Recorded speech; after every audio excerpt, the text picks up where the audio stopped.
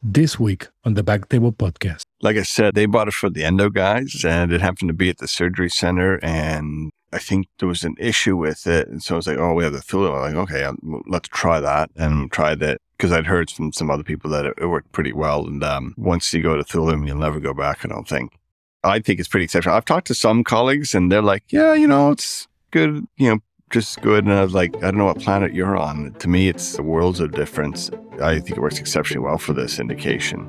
So I use it for all my upper tracts if I can.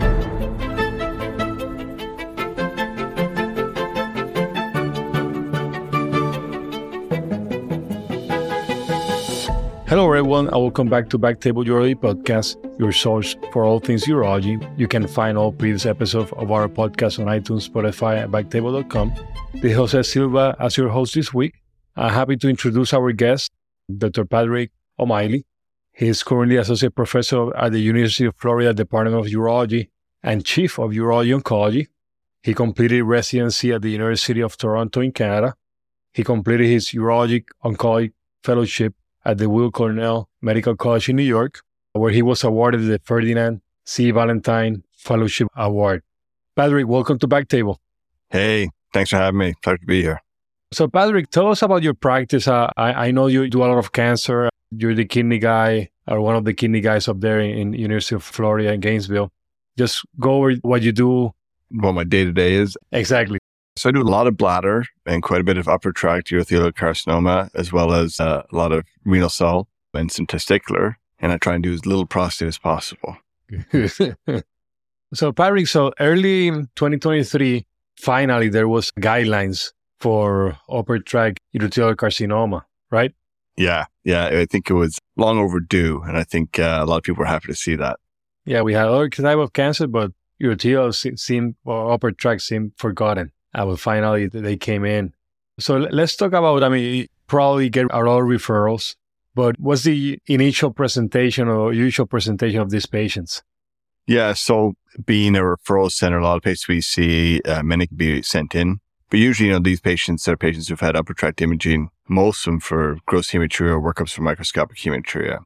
So most, certainly in the United States, seem to have CT scans with contrast. We'll see how that changes over time because the microscopic hematuria guidelines have changed a bit, which I think for good reasons. But most patients, it's usually on evaluation for those causes that they present and are found to have these issues. Exactly. You mentioned microhematuria, and I don't want to go into that, but definitely I think we were already doing cystoscopies in those patients. Yeah, I think we overdid our cystoscopies. I think we overdid CT imaging as well. I think many other places that are sort of look at sort of cost for the value of care you get.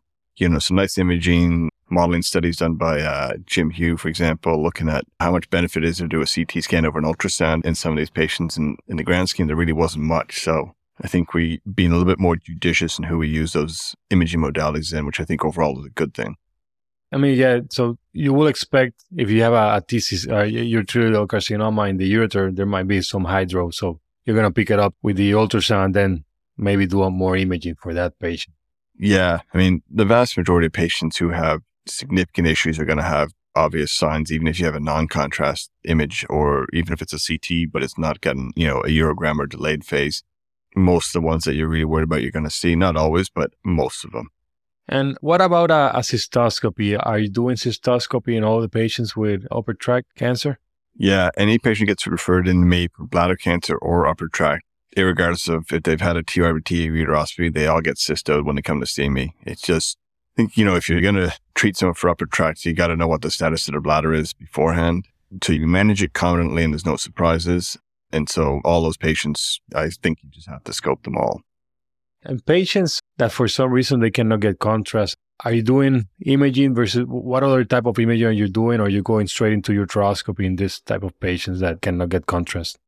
Yeah, so the ones who can't get CT contrast, there's been some recent data on contrast-induced nephropathy and how the risk has probably been overplayed. So I think we can be a little bit more forgiving in who we give contrast to in that sense. And then you've got also with MRIs with the third and fourth gadolinium agents, you can get down to almost the level where the patients are on dialysis instead of giving contrast. So I think that fixes a lot of the issues there. There are obviously some differences when interpreting MR urograms versus a CT urogram. You have to be a little bit mindful of that. And then, there's always the reliable retrograde pyelograms. That in combination with an ultrasound or a non-con CT is usually pretty good and robust to look at the upper tracts in those patients that can get, the contrasted CT or contrasted MRI. And in a patient that can get both, do you do the classic CTU or are you doing more MRIs? Yeah, I would do the classic CTU. It's easier, quicker, probably cheaper. And a lot of patients may not have a baseline anxiety or claustrophobia, but you put them in an MRI and it seems to come out in a lot more people than you'd suspect. True that. Let's talk about urine cytology. Are you doing it on every patient with possible upper tract malignancy? Who do you order urine cytology? So that depends on what you mean in sense of, if a patient, like I said, comes in to me, they're going to get a cysto in the office, they automatically get a urine cytology. I usually don't do a void. I'll just do it at the time I do the cysto. And you can argue that one's better than the other, but that's debatable. I just do what's ease of workflow. If you're taking them to the OR, if they've had a negative cytology and you're convinced there's some high risk, then usually if you're going to go evaluate, say, the right collecting system, because that's where the mass is, I will usually do a selective ureteric washing from that side. And I usually do that with like a 5 French open-ended catheter, and I'll instill a saline as I run the catheter up the ureter, and then I'll aspirate as I come back down. So it's almost like, even by running that 5 French up, you're almost barbitaging the ureter. So I find that works pretty well. And do you see discrepancy between just the regular post-void urine versus that barbotage? You can, yeah. I have seen that. Yeah. And the data would suggest that you have an improved yield with the barbotage and less risk for sort of contamination, prostatic urethral contamination, by using the open-ended catheter and doing the upper tract washing. How clinically significant is it going to be? I think that's a little more debatable. But usually, I just do that as sort of standard practice. If I'm going to do a uteroscopy, they're going to get a urine cytology from that side. And oftentimes, if someone's got, positive void cytology, but a negative cysto, they're going to get bilateral washings and stuff like that. And in those patients that do get positive and you don't find anything, what happens when you don't have a gross mass or something like that? Yeah, so you're saying it's the case where you go in and you want to say, look at one side of the one collecting system and you do a washing and you go up and you look in there and you don't find anything, but your cytology comes back as positive. Yeah. Well, I generally tend to risk stratify those patients. So, if they've got heavy smoking history, if they fit the bill, then I'm going to probably keep a closer eye on them. There's reasonable data for things like blue light and stuff like that in the bladder and the lower tract. But even that said, there's some recent studies, the recent one in England that showed that, blue light didn't make as big of a difference as maybe we first thought. So most times I think if you really did a good job of looking and it comes back negative, you just sort of probably have to consider repeating the evaluation down the road, 6 to 12 weeks or something like that, and just seeing if anything pops up and just have a high index of suspicion and be a little bit cautious in those patients. So every 3 months, do something. You will do imaging as well, or just going in and take a look? If I'm suspicious, they might get repeat imaging. But if I'm going to go take a look myself anyways, they probably don't need the imaging as well. And I would do it at 3 months. And if it's negative, then I push it out further to 6 months. You're not going to take that person to the OR for uroscopy every 3 months for the rest of their life. So you start pushing it out as you get further out. And if the repeat cytologies are negative, then I think you feel more confident in that. And in patients that you have a positive cytology, a positive CAT scan with a mass in the kidney or in the ureter, how important is going in and getting a biopsy? I think it depends on who you ask. Okay. And what country they practice in. So, the AUA guidelines are very US-centric, right? And so I don't think they're really medical legal reasons for it. I think it's just the usual way of practicing to have a biopsy. If you look elsewhere in the world, like in Canada and in Europe, I don't know actually in South America, but I imagine it's the same, is that, if it looks like a duck, quacks like a duck, walks like a duck, it's probably a duck. And there is good data. There was a meta-analysis done that showed that, I think in 8 out of 12 studies looking at this, there was an increase in bladder recurrences in those patients who had a biopsy prior to nephro-U. So, it's not without its own costs. And sometimes with some of these patients, you get rid of their upper tract disease and it's great. And the thing that ends up being a pain is the recurrences in the bladder. So anything you do that increase that risk, if you didn't really need to do it, does it change your management? Probably not. So are we just doing extra work for no reason? And it also potentially delays them getting to the surgery that they really need. So I have a bit more leniency in that. I will tell you most of my partners would say absolutely biopsy first. And then it comes down to as well as if you're someone who believes in neoadjuvant chemo for those patients, is your medical oncologist going to treat just for the cytology, or are they going to want a biopsy as well? And that varies, I think, from place to place. Yeah, I guess, I mean, if it's not going to change when I train in Puerto Rico, if it's not going to change the type of surgery that you're going to do, maybe, like you mentioned, do you really need a delay, a definite treatment of this patient? Well, I mean, it's very interesting to me that the A-Rate guidelines on this say, oh, we should do a biopsy in this setting. And 85% of the time, it's diagnostic when you do a biopsy. But most of these cases, you already know what it is without doing a biopsy, right? But then when it comes to small renal masses and renal cell carcinomas, the diagnostic yield of a biopsy is much higher. The risk of it being a non-RCC is actually much higher. So, 20, 25% small renal masses. And yet we're not mandating that on guidelines. So there's some discrepancy there between the two sort of guidelines and how people approach things. Good to know. So, Padraic, what about Lynch syndrome? What do we need to know, or when do we need to think about this as being part of it, and does it matter in terms of that specific patient? Yeah, so I think maybe I would say 7 to 10 years prior to now, Lynch syndrome was like, okay, be aware of this if they have a colon cancer kind of thing. And it would show up on a board exam or that sort of thing. The reality is it's far more common than we probably suspected. And, there are estimates, it's like 7 to 20% of cases are actually potentially Lynch syndrome. So I think in the last couple of years, 3 or 4 years in particular, there's been a much bigger awareness of this, both from the urologist point of view, the medical oncologist, and especially the pathologist as well. So I think we're a lot more in tune to realizing that, hey, this is something we should really keep in mind. Traditionally, the presenting age for these patients with Lynch syndrome is probably 10 years younger on average than most upper tracts. Generally speaking, upper tracts is more male than female. It's probably a little more equivalent in Lynch syndrome. We all know sort of the colorectal association with Lynch syndrome, probably less aware of sort of ovarian, endometrial, but there's, the whole list of malignancies that go with Lynch syndrome. So I think we're a little bit more robust in our screening of what familial diseases patients' families may have. And then the pathologists are doing routine histological testing. It's not as sensitive, germline testing and things like that, but it has been shown obviously to be more accurate than clinical history. So I think our pathologists are doing us a big favor by helping us pick these up more readily. And if we forget, they certainly don't. So it's becoming a much bigger aspect of our upper tract patient sort of disease management. And in those patients that, let's say, they already diagnosed with colon cancer, for example, and the family high history, what aggressive measures will you do in this patient? I mean, will you go in and do barbotage on each side, or just urine cytology, imaging? Yeah, I think that there are starting to be better sort of guidelines on this, and even some are becoming more sort of risk adapted based on the mutation that the patient may have. Most of these will involve cytology and upper tract imaging, and then the frequency of those can sometimes get dictated based on the mutation for that patient. But those are sort of baseline, the cytology and the upper tract imaging. And you mentioned the mutation. I mean, there are more ones that are more aggressive. In those cases, you will do it every 6 months versus a year. Yeah, so they are more frequent to start with. And the best source for those guidelines, because I always look it up depending on the things, is probably the CDC has some available for health professionals, and there are some NIH ones that have been published. But usually, yeah, if it's sort of the more aggressive variant or has a higher rate of incidence of upper tract, then you may sort of modify your imaging and the frequency of that based on that. And I asked you before, but is there any difference between CTU and MRU in these patients? So then, that's comes into sort of, I think, a lot of things with surveillance is cost, but also, radiation exposure, right? So patients are presenting at younger ages than most upper tract patients. The LARA guidelines would say as low as reasonably allowable. So if you can decrease the amount of radiation by alternating with other imaging modalities, MRI or even ultrasound, is probably not unreasonable.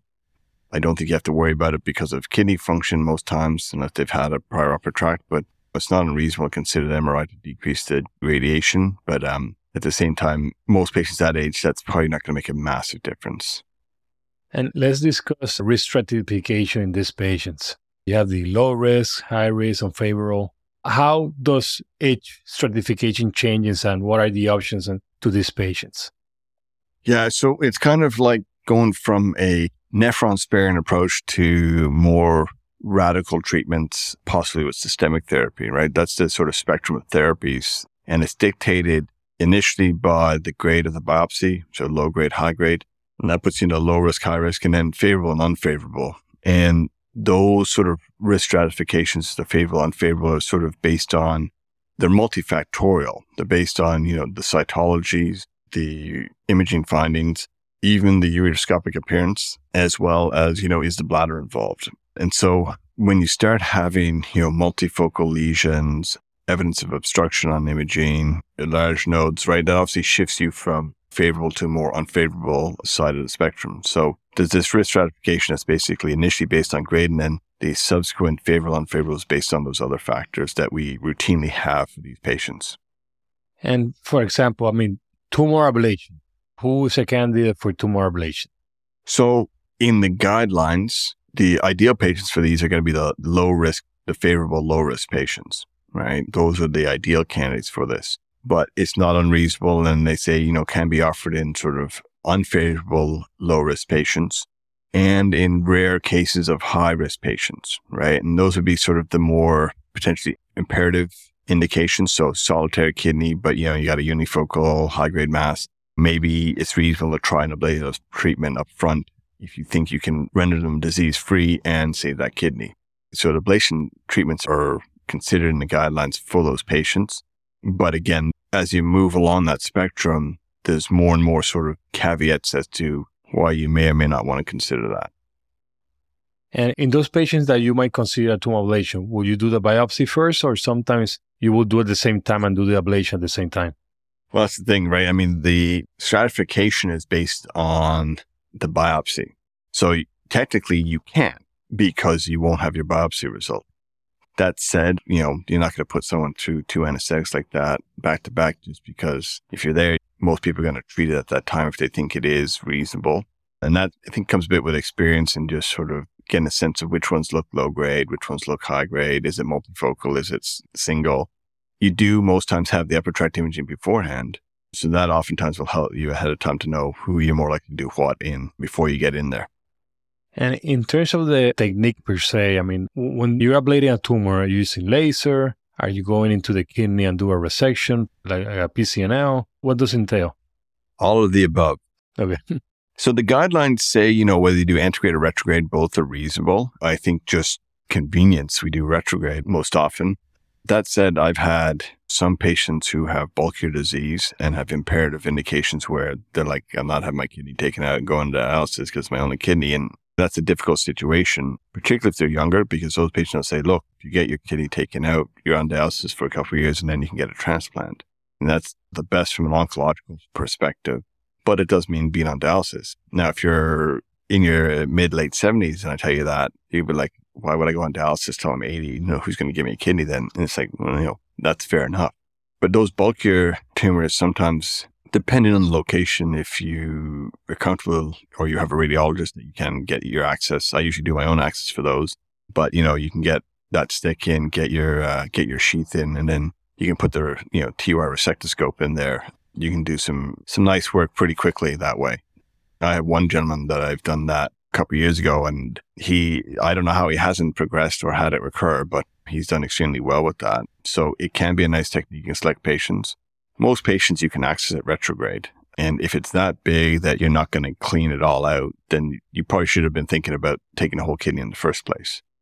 And in those patients that you do the antegrade, can you contrast? I have never seen one and I haven't done it, but can you contrast doing a resection in the bladder versus the kidney in terms of what are you looking for when you're shaving the lining?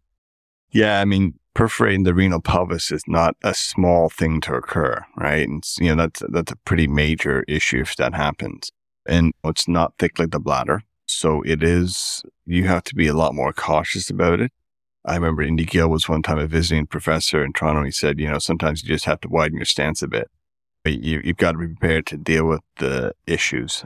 But like I said, you can get a lot more tumor cleaned out very quickly that way. But you do have to be cautious. It's not like doing a TURBT. So you basically try to shave as smooth as possible and then cauterize whatever's left? Yeah, so it depends where it's located. If it's on the renal pelvis, on the medial aspect, you got to be very close and you got to be very careful because you can shave it off, but you really can't go deeper. If it's more on the kidney side, you can go deeper, but you can also hit some bigger blood vessels if you're on that side. So there's no free shots. But this gentleman I had, he was more sort of on the parenchymal side. And so, I was able to get a little deeper in that. But again, you got to be mindful of what you're getting yourself into. And then when you do all these procedures, including biopsy, stent versus no stent. So in that case where I basically didn't go up his ureter or actually put anything down his ureter. So when I do my perc access, I don't necessarily put anything down the ureter itself, just into the renal pelvis and then get your sheath in. So I didn't leave him with a stent, and I didn't leave him with a nephrostomy tube either. So it's tubeless for him. So that's nice. If you go down the ureter, then I'd be more inclined certainly to leave a stent. When I do retrogrades, unless it's a simple diagnostic ureteroscopy, I look up and say, yeah, look, it's a big fat tumor and the kidney needs to come out. If I'm going to do an ablation, I almost always will put an access sheath within the kidney, just for a couple of reasons. One is access, but also decreasing the risk of bladder seeding. And then when I do that, I'll usually leave a stent. Ideally, I like to leave a stent with a string so the patient can take it out, 3 to 5 days after the procedure. It's just less time it's in there, so it's less discomfort for the patient. It's less time of exposure for the bladder to have seeding. And then, if you do need nephro-U, those are far easier done when patients don't have stents in. Let me ask you, I'm going to switch the topic a little bit, but just a quick question. When tumor in the bladder at the UO, if you have to resect the UO, do you leave a stent or not necessarily? No, never. The only time I would is there are some where you get close to probably disarticulating the ureter. And if I get close to that, I'll leave a stent to shore it up. But most times, if it's just really you're a little ways into that intramural portion, I wouldn't leave a stent. And I would say, I don't recall, I'm sure it's happened. It's a perfect selective memory of an oncologist, but I don't recall, having a problem in a patient where I didn't leave a stent like that. Even if the angle at the end, because sometimes the UO changes the angle and then should I leave it at? Yeah, I still don't. And it's yet to bite me in the rear, but I'm sure someday it will.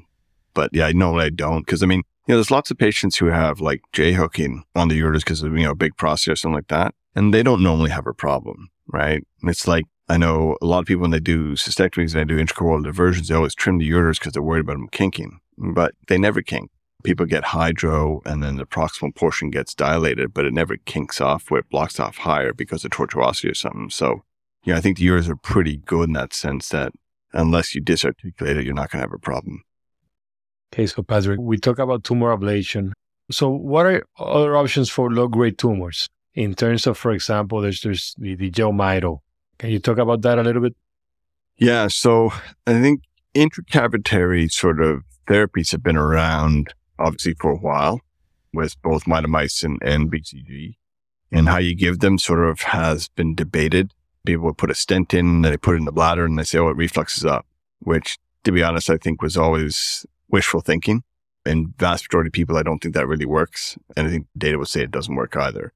So that meant you could either put it up there with a ureteric catheter or you could put it into a nephrostomy tube.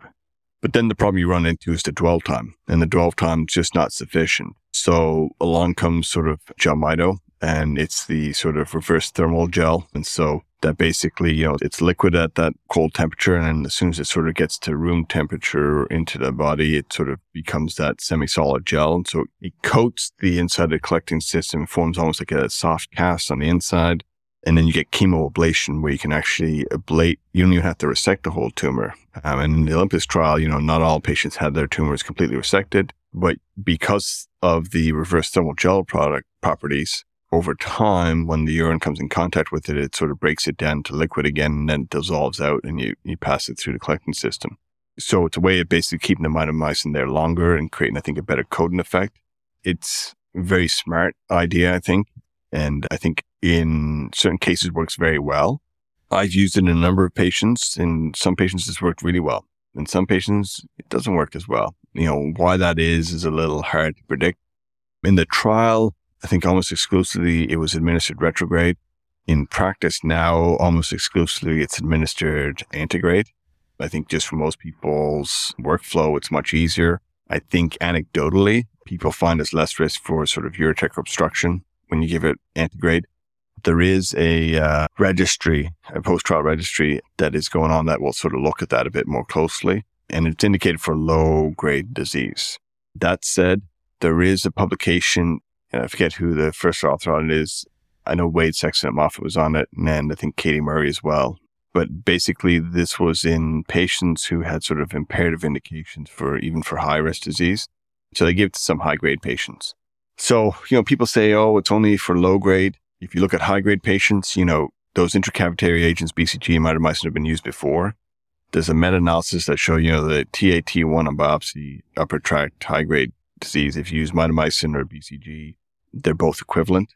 It's hard to imagine that JELMYTO, the thermal gel, is going to be worse than regular mitomycin, which is equivalent to BCG. So I think, if anything, it may be better. Whether or not it's good enough, probably not in patients who can afford to have their kidney taken out. But in those patients that we don't want to go on dialysis, it may be an option. We'll see. There's no data to support that yet. So that's something I think that's a work in progress. And you mentioned the antegrade form of treatment. So you have these patients have a nephrostomy, you shoot it in, plug it until next week. Yeah. So you shoot it and plug it up. At our center, they get the nephrostomy tube put in by the radiologist. And then I think it's about the next week they come back and they get the measurement done. So they get a antegrade nephrostogram. We measure it and then we basically administer the first dose. I always tell them that'll be the longest visit they'll have. And it's still, really 10 minutes at most. And then when they come back for the subsequent treatments, they always seem kind of amazed, like, that's it. And you're like, yep, that's it. So it's very easy to administer that way. It's much easier than trying to put in a cystoscope and then a 5 French up there. And then with the timing of this stuff will solidify in you pretty quick. So I think it's far easier for us and patients. And as I said, anecdotally, I think people are finding they have less issue with the transient sort of obstruction and things like that. And what other options do a patient with low-grade tumor have? So we talked about the ablation, both with laser or chemo. One thing I would say with the laser is, there's different laser types. I have no conflicts of interest in this. I have no funding or anything like that related to the different laser companies, but I do like the thulium for these. At our center, we basically got one for the stone guys, and now the uro-onc guys don't want to give it up because it works extremely well. I find it's just much easier from my point of view. The other option is you can do a nephro-U, especially if you have multifocal, high-volume disease. That's not unreasonable. There certainly are patients that works very effective. And you can have segmental ureterectomies, not unreasonable as well. And then if you have, older, frail patients, there is a subset of these lower grade, lower risk sort of superficial diseases that, realistically, if you did nothing, they're actually not going to progress or go on to cause the patient much problems. So, I think in both guidelines, both the AUA and the EAU, I think you can do observation in select cases.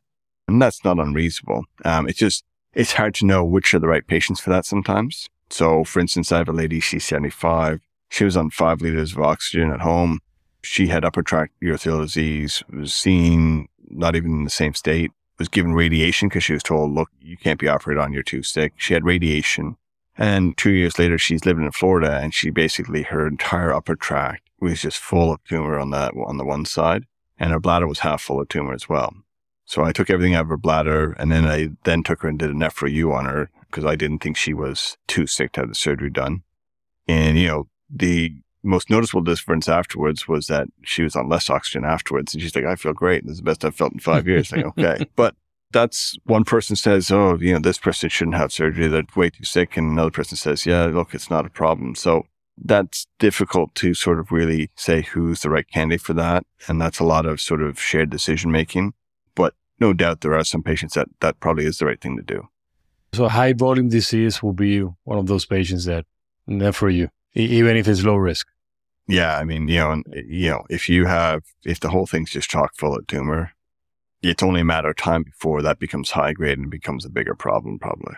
Yeah, and then you can imagine in those patients, what are you going to do? Laser their entire kidney and ureter and then give them chemoablation, and then it's going to come back anyways. So. And right now, what's your workflow or your algorithm in terms of low-grade tumors?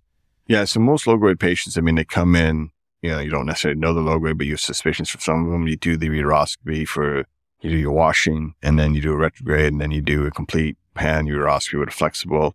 And then if it's just in the one area, then I'll put an axis sheath in. I'll treat that after I take a biopsy. Most times I like to use the stone baskets for the biopsy. It's, classically a big problem with upper tract is getting a good biopsy. But I think there are ways, if you have an access sheath in, I like to use the stone basket and to basically avulse it off and not shear it in the scope, but shear it off just with the basket.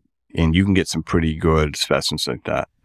Basically, when you take it out, if you don't see it readily, you don't have enough. So, sometimes you'll have to go and get more. There are some flat sessile lesions. Those are harder. Then you're going to need to get something like a piranha that can bite into the tissue a bit more. But a lot of these sort of big frondular ones, you get a big basket, you can pull off a chunk of that. It means less to ablate afterwards. And then I ablate them usually with a thulium, and then I'll leave a stent. I'll give them a single dose of gemcitabine post-op in the bladder, and then I'll have them take the stent out 3 to 5 days later, and then I'll come back and review the pathology. If it's low grade, then we say, okay, look, we'll go and take another look in 3 months and see. If they're clear at that point, then we just watch them with a combination of imaging and repeat ureteroscopy. If it comes back at 3 months, we'll retreat them, but then we'll offer them sort of JELMYTO afterwards. And the GemSAR in the bladder afterwards is just for prevention, any seedings in the bladder. Yeah, exactly. Yeah. I think the longer people treat your upper tract, they realize that sometimes the lower tract recurrences tend to be more of a nuisance than anything else in treating these patients. Again, I'm going to ask a little bit about the bladder. Are you using GemSAR also in patients with low-risk cancer? Yeah. And when low risk, even the high risk patients, because you don't know until you get the pathology back. So you just kind of like a 2-RPT, you can give it to pretty much anyone. And, with the gemcitabine too, I think compared to the classic mitomycin, I think it's even easier. It's cheaper, lower side effect profile, works better. So I'm a big fan of it. We use it actually at the time of NephroU. So, there's the Audit C trial where they gave it sort of 2 weeks out. I usually, on my NephroUs, take the catheter out at post-update 2 or 3. So we give it actually at the time of the OR, time of surgery. And that way, when they leave the hospital, they don't have any catheters or drains or anything like that. Cool. Good to know. I'm going to start using that. And talking about the thulium, why do you make the change? I mean, you saw it was less bleeding. It was just faster. What made you change? Like I said, they bought it for the endo guys, and it happened to be at the surgery center. And I think there was an issue with it. And so I was like, oh, we have the thulium. I'm like, okay, let's try that. And tried it because I'd heard from some other people that it worked pretty well. And once you go to thulium, you'll never go back, I don't think. I think it's pretty exceptional. I've talked to some colleagues and they're like, yeah, it's good, just good. And I was like, I don't know what planet you're on. To me, it's the worlds of difference. I think it works exceptionally well for this indication. So I use it for all my upper tracts if I can. And Padraic, so let's talk about the high grades. So for patients with high grades, what are the options? So everyone is trying to preserve renal function, I think, more and more. And I think rightly so. That said, there are limitations, right? So, big tumors, multifocal high grade, nodal disease, probably no role for it in those cases. I think very selective, unifocal, papillary, probably not in the ureter, but more so in the kidney. I think there are rare select cases where ablation can make sense. And certainly that's the guideline stance as well. But the vast majority of patients with high-grade disease probably do not have unifocal, probably do not have a less than 1.5 centimeter type tumor, those sorts of things. So most patients aren't going to fit the criteria for that. What I do see a lot more of is, and probably because the center we're at, I see a lot of patients who have solitary kidneys, either functional or they've had a kidney removed for another reason. And so then it's like a question of dialysis or kidney sparing. And that's, like I said before, that's a little harder of a movable point for them, right? If you're 75 and you're going to go on dialysis, you're going to be on dialysis. And the healthcare outcomes of patients that age who are not healthy to begin with on dialysis are not fantastic. So, are you losing a lot if you can effectively treat them with kidney sparing surgery? Maybe not. But again, it's a sort of shared decision making. I tell them, look, from a cancer point of view, your best option is having your kidney removed. And I said, but, I get that you may not want to be on dialysis. I usually talk to them also about the benefits of peritoneal dialysis over hemodialysis too. The long-term health outcomes are better with that. So sometimes in those patients, when we do the NephroU, we'll actually have the PD catheter placed at the same time through one of the port sites kind of. It gets tunneled, but, it's just one less thing, one less barrier for them to get onto PD versus hemodialysis. But again, those patients who don't want to go on dialysis, I will treat them with the thulium endoscopically. 6 to 12 weeks later, I'll bring them back and I'll repeat treat them a second time. Even if I think, hey, I did a great job the first time around, there's no way there's anything going to be left, I still go back in and I still retreat them. And then I will give them intracavitary therapies. And is there a patient that, assuming that they can go safely on nephro, is there a patient that you will do a segmental ureterectomy or resection in a high-grade patient? Yeah, if they've got distal disease, so bottom third of the ureter, good bladder, that's debatable. I've done patients who have had prostate radiation before and they can be fine. And so those patients, particularly if they're older and have some mild renal impairment, it's a good option, right? The oncological outcomes for a distal segmental ureterectomy versus nephro are fairly comparable, if not equivalent. And so, you can spare them that kidney. I do counsel them that they are going to need probably closer monitoring as far as their upper tract and cystos than, if they had the whole thing out. And they're also going to have a stent, which they're going to need to have taken out down the road. And they're also going to have the cath left in longer after. If you do a bore flap, I'll leave the catheter usually at least a week anyways, in most cases. But if you're preserving the kidney, right? Yeah. For those patients, I would say if you gave them the choice, most of them will say, hey, yes, I'll take the distal ureterectomy and keep my kidney. Yeah. And how important is the bladder cuff when you're dealing with these patients? So I think that depends on where you trained to some degree. I will say that, where I trained in Toronto and stuff, it was blasphemy to not take a proper cuff. And I think that's true, right? The data shows it's 30 to 50% recurrence rate in the stump. And it's hard to survey that stump. So I don't think you're doing anyone any favors. I will say when I went into practice, at the institution I was in back in Canada, initially when I went back there, we didn't have a robot. So I did the kidney portion laparoscopic, and I would do a lower midline incision, and I'd do an anterior cystotomy in a formal bladder cuff. Like, you can do it right. Now, when I do them all robotically, I still do a cuff. I obviously don't do an anterior cystotomy, but you still make sure you get enough of that cuff. Particularly the more distal disease, then I'm more likely to take a bigger cuff. And, with the robot, the nice thing is you can zoom in, you can get a nice view of it. Using things like a V-lock, you can get a nice closure. You can test it if you want, although I don't think there's any point in testing them, but I would close them. I don't test them. And then like I said, I take the catheter out post update 2 or 3. And even in older men, it's usually not a problem. In terms of lymph node dissection, for let's say a low risk pan disease throughout the ureter and the kidney, will you do lymph node dissection or you do it every time you do an nephro? So that's a good question. If they've got like a solitary low risk type lesion, it'd be unusual to do a nephro for that. So the low risk is probably going to be unfavorable low risk. I do think that many of those patients who have like a big tumor but it's low risk, when you take that out at the time of nephro, there is good data that a large number of those patients are upstaged at the time of nephro.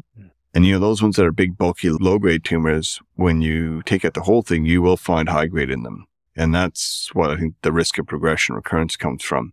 And so in those cases, I would say if it's high risk, you would do it in lymph node dissection. So just because it's 15, 20% higher grade, you're not going to do it. So I sort of err on the side of doing it. I think when you do these robotically, the paracaval and paraortic dissections are very easy to do without very much morbidity. So I think there is a benefit to it. So yeah, I do them almost any time I do an nephro, I will do a lymph node dissection. Yeah. And how about neoadjuvant chemotherapy? So I think we tend to flip-flop a lot of this back and forth. When I was a medical student, way back in the day now, I was fortunate to be involved with some research with Bill Wang at NYU, and I was at MSK as a student at the time. And we looked at that, how many patients were candidates for neoadjuvant chemo before versus after nephro, and, the number that are candidates drops way off. And then, people have argued, well, there's no good evidence for it in the neoadjuvant setting because it's all extrapolated from bladder. And then, PAUC comes out and shows good evidence in the adjuvant setting for both cis and carbo. So, the best evidence is in the adjuvant setting. But, when it comes to urothelial and certainly in bladder cancer, I am a big proponent of neoadjuvant chemo. I'm not a big cystectomy up front guy. I really believe that neoadjuvant chemo and systemic therapy really benefits those patients. So I kind of felt that way for upper tract as well. That said, we have a significant problem, and we've always had this problem of really accurately staging these patients. And, even with imaging modality and biopsy and cytology, we still don't have very accurate ways of doing that. So that's a big problem. So either we need to get better at that, or we need to have less toxic treatments that we can give in the neoadjuvant space. And I think what's going to happen, most of the efforts have been in sort of how do we get better at sort of knowing who's the right person to give neoadjuvant to. But I think what's going to happen is, and you're seeing with the recent presentation at ESMO in the metastatic urothelial setting of immunotherapy and enfortumab, that obviously had remarkable results. Keynote B15 is a study in bladder cancer patients with neoadjuvant gemcis, or I should say perioperative immuno and enfortumab. That closed. I think the last patient was accrued like 4 days ago internationally for that study. So we'll see what the results are. The primary outcome for that, I think, was overall survival. So it's going to be a bit of time before we see that. But I think that's going to change standard management as well. There currently is not a trial that I'm aware of looking at this in Upper Tract, but I'm sure it will be forthcoming.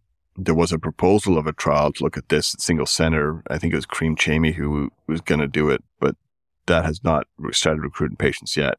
So I think what will end up happening is we'll give them a less toxic treatment with the IO and enfortumab, although certainly the enfortumab, many patients can get side effects from that.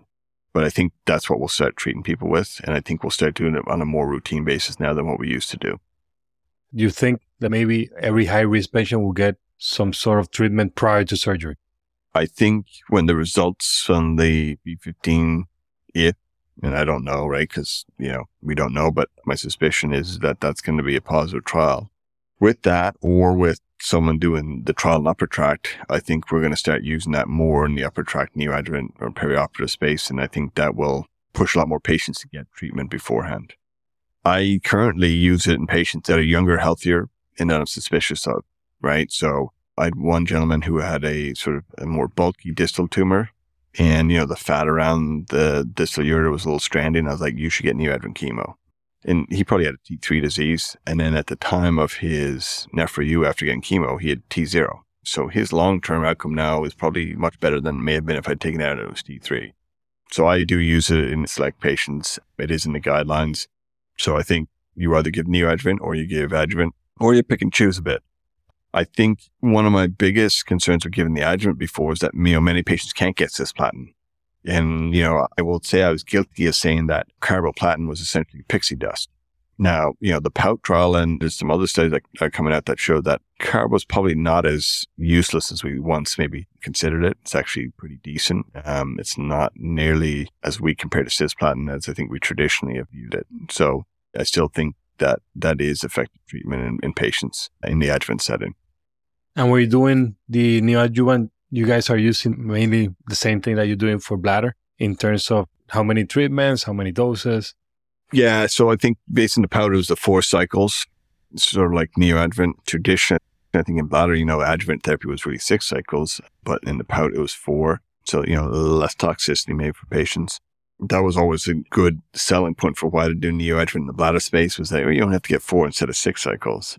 But yeah, we use 4 in the adjuvant setting. If they've had chemo before, then you can also use the immunotherapy in the adjuvant setting too with nivolumab. So, those are all options.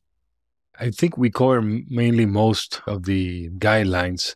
The last thing that they mention is the follow-up. And I guess it depends on what you decided to do on these patients. So let's talk about the nephroureterectomy. A patient that you did a nephroureterectomy, what's going to be the follow-up?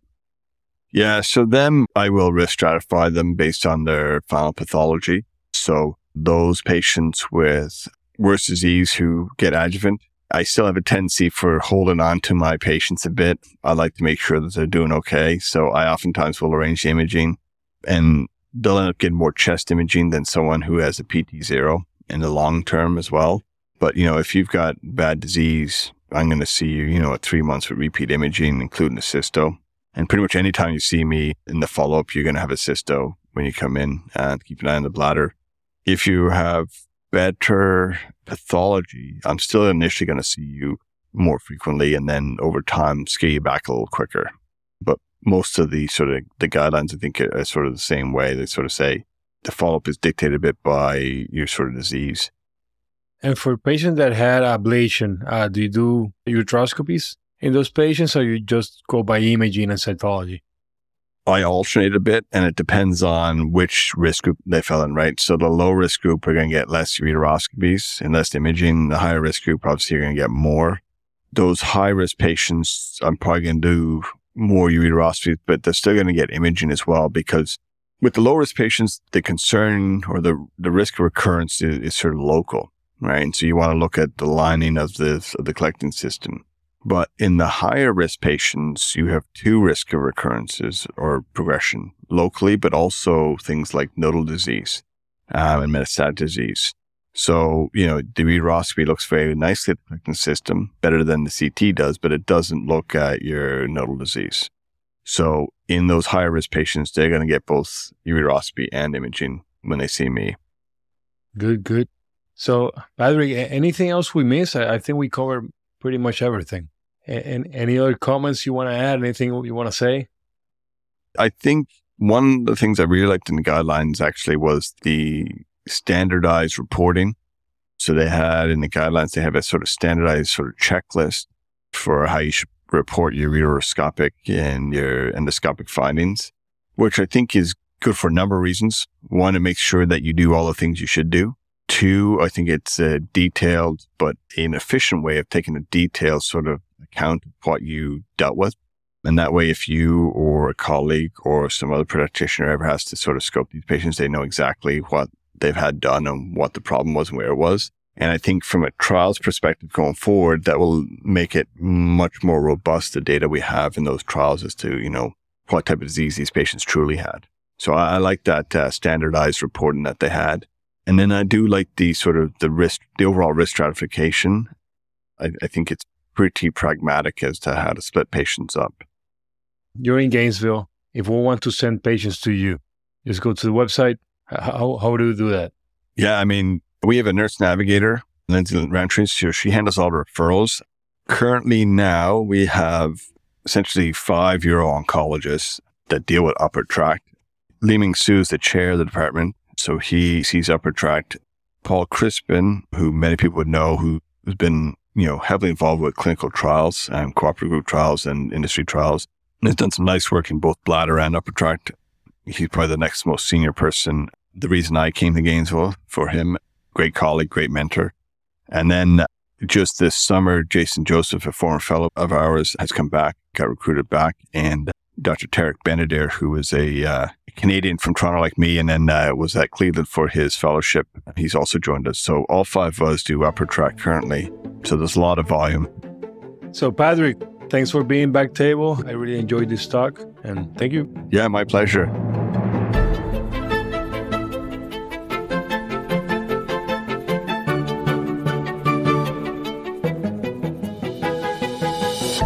Thank you so much for listening. If you haven't already, make sure to subscribe, rate the podcast 5 stars, and share with a friend. If you have any questions or comments, DM us at _backtable on Instagram, LinkedIn, or Twitter.